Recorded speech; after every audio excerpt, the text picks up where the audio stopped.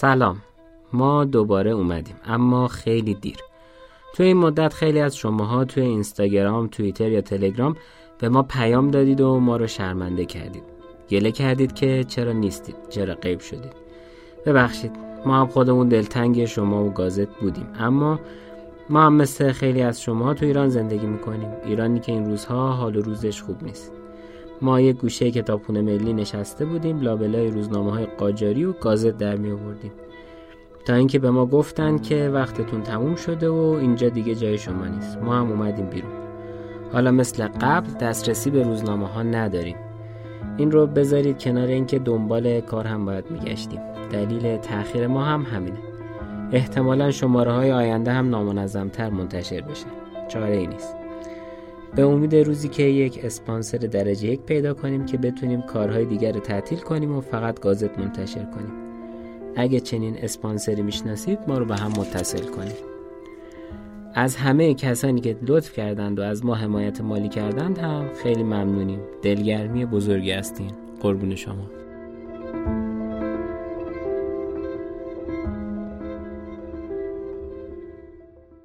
گازت فصل 5 نمره اول دولت سمساریه.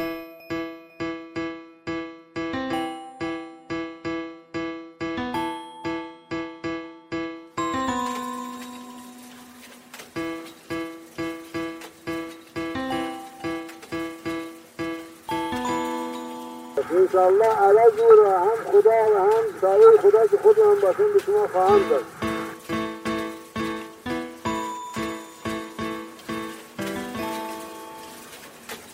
دول بزرگ گاهی به واسطه صدمات بزرگ منقضی می شوند، اما در دنیا کم دولتی بوده که به قدر دولت حالیه ایران به خواری و به ذلت تنزل کرده باشد. مناصب و نشانها و القاب دولت را کلاً فروختند. حکومتها و سفارتها و عدالتخانه‌ها را به هر نوع اشخاص نالایق فروختند. رودخانه‌ها و معادن ممالک و سرحدات دولت را فروختند. حقوق ملت و تجارت ملک و استقلال دولت را به قیمت‌های بسیار پست فروختند و حالا مثل سمسارهای بازار مشرق می‌روند در گوشه و کنار یک لقب اختراعی یا یک امتیاز دروغی یا چند فقره وعده بیپا با امضا و مهر دولتی بر تکه کاغذها ترتیب می‌دهند و می‌سپارند به چند نفر از نوکرهای خود که به اسم سفارت و به رسم دستفروشی بروند در فرنگستان به تدابیر گوشبری به مردم بفروشند. این دولت سمساریه و این اولیای کهنه فروشی یک پرده عزا بر کل خاک ایران کشیده اند و این خلق بدبخت که جنس عالی بنی انسان و به تصدیق جمیع سیاحان صاحب استعداد فوق‌العاده و در حقیقت جوهر طوایف آسیا هستند، به واسطه یک نفاق عمدی که به تدبیر به میان آنها انداخته‌اند چند سال است در میان یک ظلمت بیپایان متحیر و ذلیل ماندند. روزگاری رو که روزنامه قانون برای مخاطب ترسیم میکنه بخش ناگفته تاریخه. اون چیزیه که در تواریخ رسمی ثبت و ضبط نشده. این قدرت مطبوعات و رسانه است که داره دنیای جدید ایرانی رو شکل میده. دنیایی مردد، پر از تناقض و در عین حال خواستار آزادی و تجدد. خیلی ها از فروش امتیاز لاتاری ایران به انگلیس توسط ملکم خان به عنوان خیانت یاد میکنند. داستان زندگی پرفراز و نشیب ملکم رو در شماره‌های قبلی گازت شنیدید.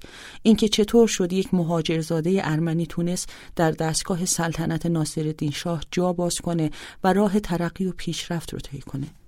راجع به این هم شنیدیم که چی شد که ملکمی که سفیر ایران در انگلیس بود سر ماجرای قرارداد لاتاری یه جوری امین السلطان و ناصرالدین شاه رو پیچوند که خودشون هم باورشون نمیشد.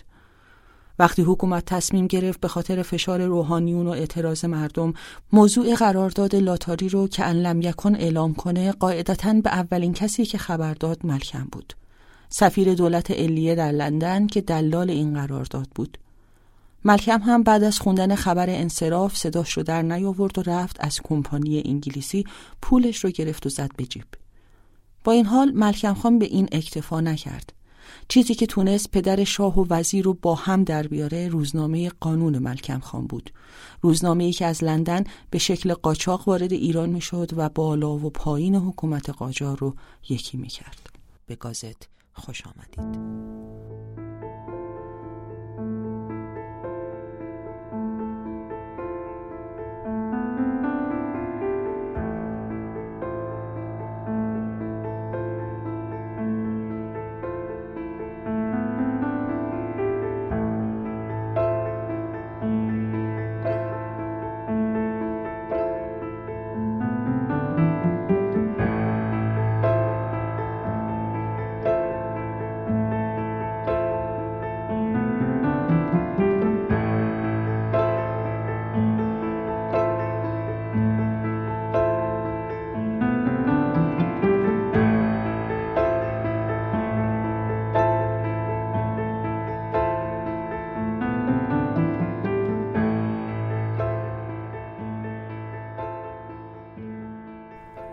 جمع کثیر از خلق ایران به چندین سبب خود را از وطن مألوف بیرون کشیده در ممالک خارجه متفرق شدند.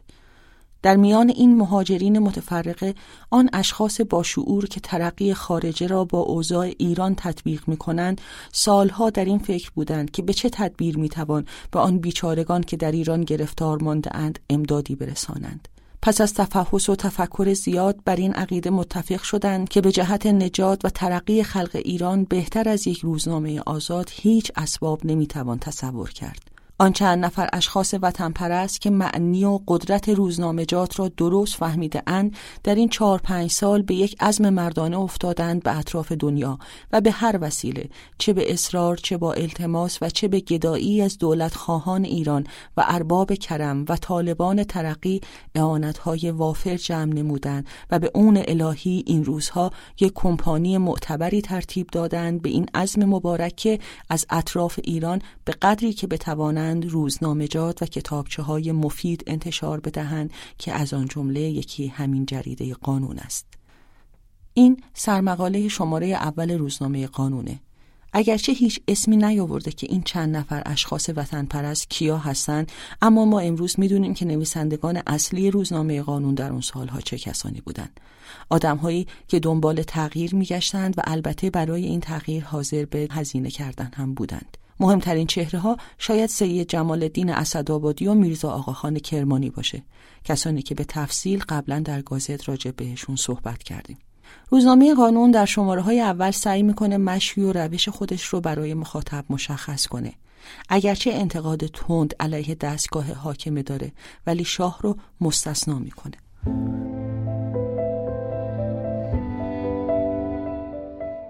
مأموریت مخصوص این روزنامه آزاد مبنی بر این 4 فقره خواهد بود: انتشار حقایق، ترتیب اتفاق، طلب قانون و امداد مظلومین.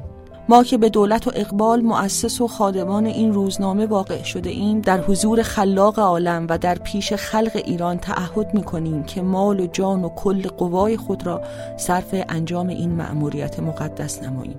این روزنامه جارچی اتفاق و علمدار حقوق ایران خواهد بود.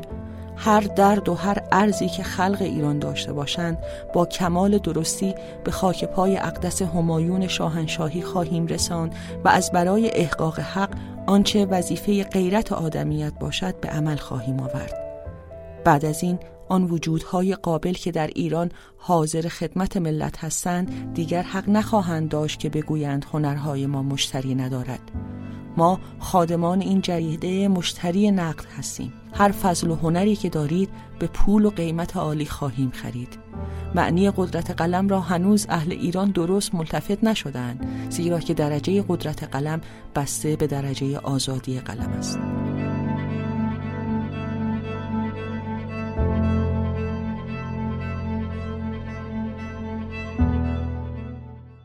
روایاتی که توی روزنامه قانون ثبت شده دردناکه، اما واقعیتش اینه که این روایات بیش از دردناکی برای ما تکراریه.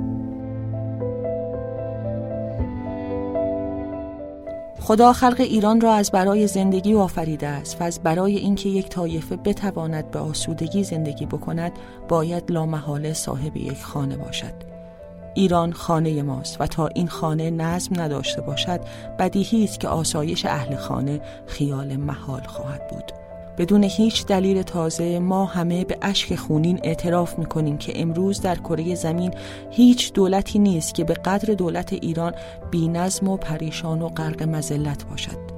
کدام قلمی است که بتواند 1001 هرج و مرج اداره ما را بیان نماید؟ اختیار کل مصالح دولت در دست جهال نانجیب است و حقوق دولت مزد رضایت مترجمین سفرا. القاب و مناصب دولت بازیچه رذالت‌های دل بخواه، لشکر ما مضحکه دنیا، مأموریت سفرا گدایی مواجب، شاهزادگان ما مستحق ترحم گداها، مجتهدین و علمای ما آرزومند عدالت کفار، شهرهای ما پایتخت کثافت، راههای ما بدتر از راههای حیوانات.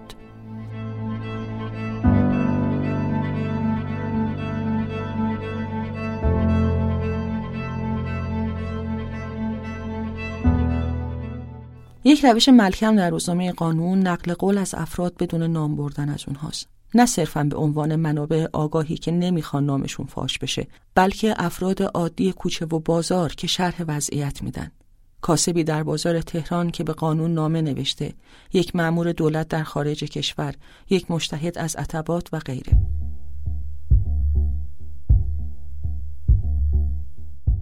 مأمورین خارجه از ایران خواه محرمانه خواه آشکار در تحریرات خود این مضامین را دائم شرح می‌دهند که مردم ایران و به خصوص اهل نظام از وضع حالیه دولت خود به حدی بیزار و متنفر هستند که در مقابل هیچ دشمن خارجه یک تیر خالی نخواهند کرد، بلکه هر لشکری که از خارج بیاید به میل و به تشکر به استقبال خواهند رفت. یکی از سرتیپ‌های ما که سر پرشور و دل پرخون دارد مضامین فوق را شنیده اینطور می‌نویسد: والله مأمورین خارجه درست فهمیدند لشکر ایران چرا بجنگد و از برای چه بجنگد. روح لشکر در ناموس شخصی و در غیرت دولت خواهی است و دولت ما بر خود حتم کرده است که لفظ ناموس را در زبان فارسی منسوخ بکند. کدام خاری، کدام پیسی است که بر آحاد لشکر و بر عموم نوکرهای دولت وارد نیاورده باشند. مواجب و جیره و مستمری نمیرسانند. سهل است ببینید مناصب و حقوق و شأن نظامی را در چه نوع رذالت‌ها و تا به چه درجه آلت سخریه دنیا ساختند.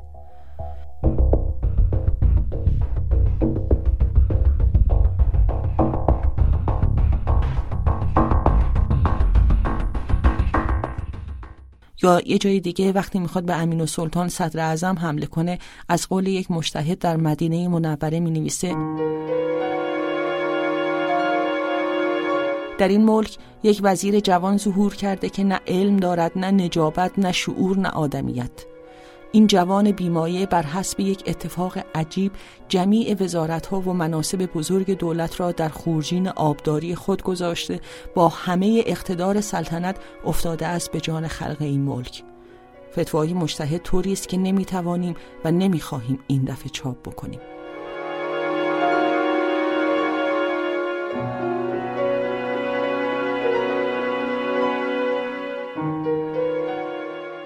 همینطور یک نفر دیگه که از دولت طلبکاره و دولت بدهیش رو نمیده و عدالتخانه کاری براش نمیکنه.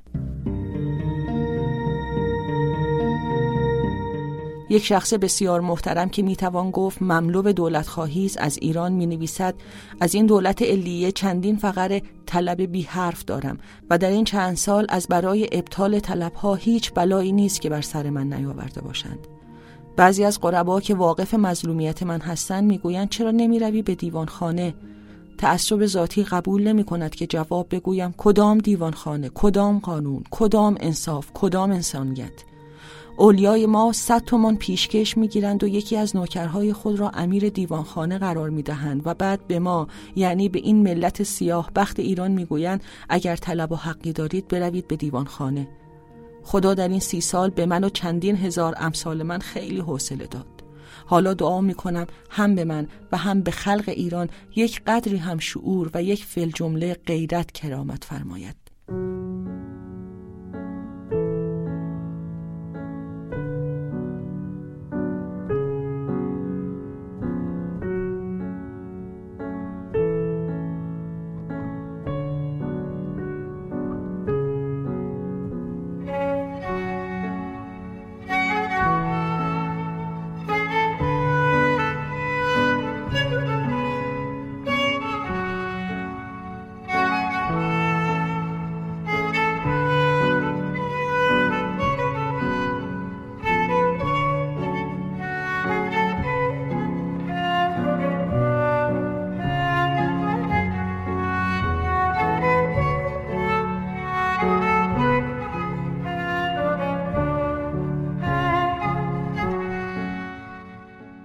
قانون مخبر هم استخدام میکنه. ذیل این آیهی تاکید شده که از برای امنیت و آسودگی مخبران ما از حالا صراحتاً تعهد میکنیم که در هیچ صورت اسم هیچ مخبری را بروز نخواهیم داد. حتی قبول داریم که مخبران ما اسم خود را هیچ به ما ننویسند. چیزی که توقع داریم این است که آنچه می‌نویسند صحیح و بر حسن نیت و مطابق آیین دولت پرستی باشد و اگر خدای نخواسته سهواً یا از زبان ایشان یا از قلم ما لفظی یا کنایه‌ای ظهور نماید که به قدر ذره‌ای خلاف حقایق اسلام یا منافی شرایط دولت خواهی یا مغایر وظایف آدمیت باشد، از حالا به 1000 زبان استغفار می‌کنیم. روزنامه قانون روزنامه اعتراضه، اعتراض به وضع موجود. شاید هم اولین نمونه از رسانه اعتراضی باشه، اما می‌بینیم که بسیاری از روش‌های اعتراضی که ما امروز استفاده می‌کنیم از همین روزنامه شروع شده. مثلا انتشار نامه سرگشاده که این روزها نمونهش زیاده. توی شماره 3 این روزنامه یک نامه سرگشاده خطاب به شاه منتشر شده و از مزایای رسانه‌های آزاد گفته شده. این شماره با چاپ عریضه‌ای شروع میشه که گفته شده در ماه رجب سال گذشته مستقیما به خاک پای همایون شاهنشاهی عرض شده. در این عریضه ضمن بدگویی از قدرت بی حد و حصر وزرا اومده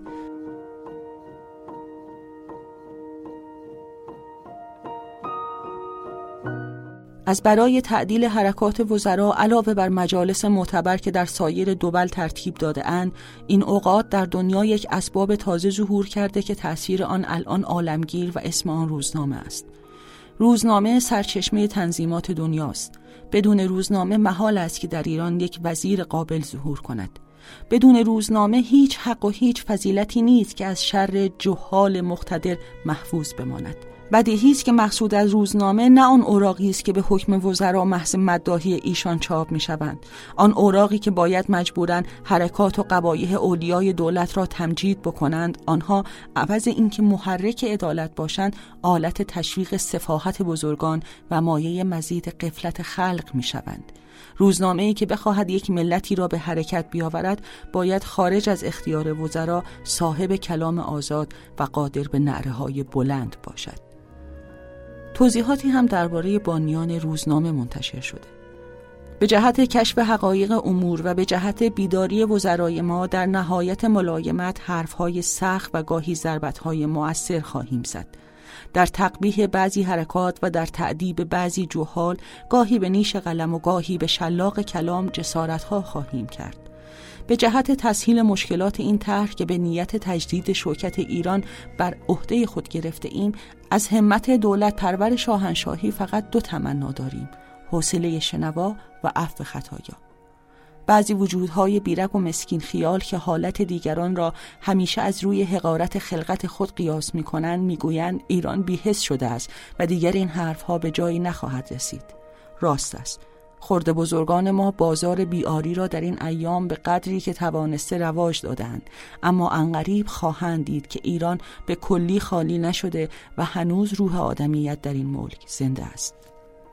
از روزنامه قانون و ملکم خان و همه کسانی که میخواستن آدم بشن روایت‌های جذابتری هم وجود داره که طبعاً تعریف کردنشون میفته به نمره‌های دیگه.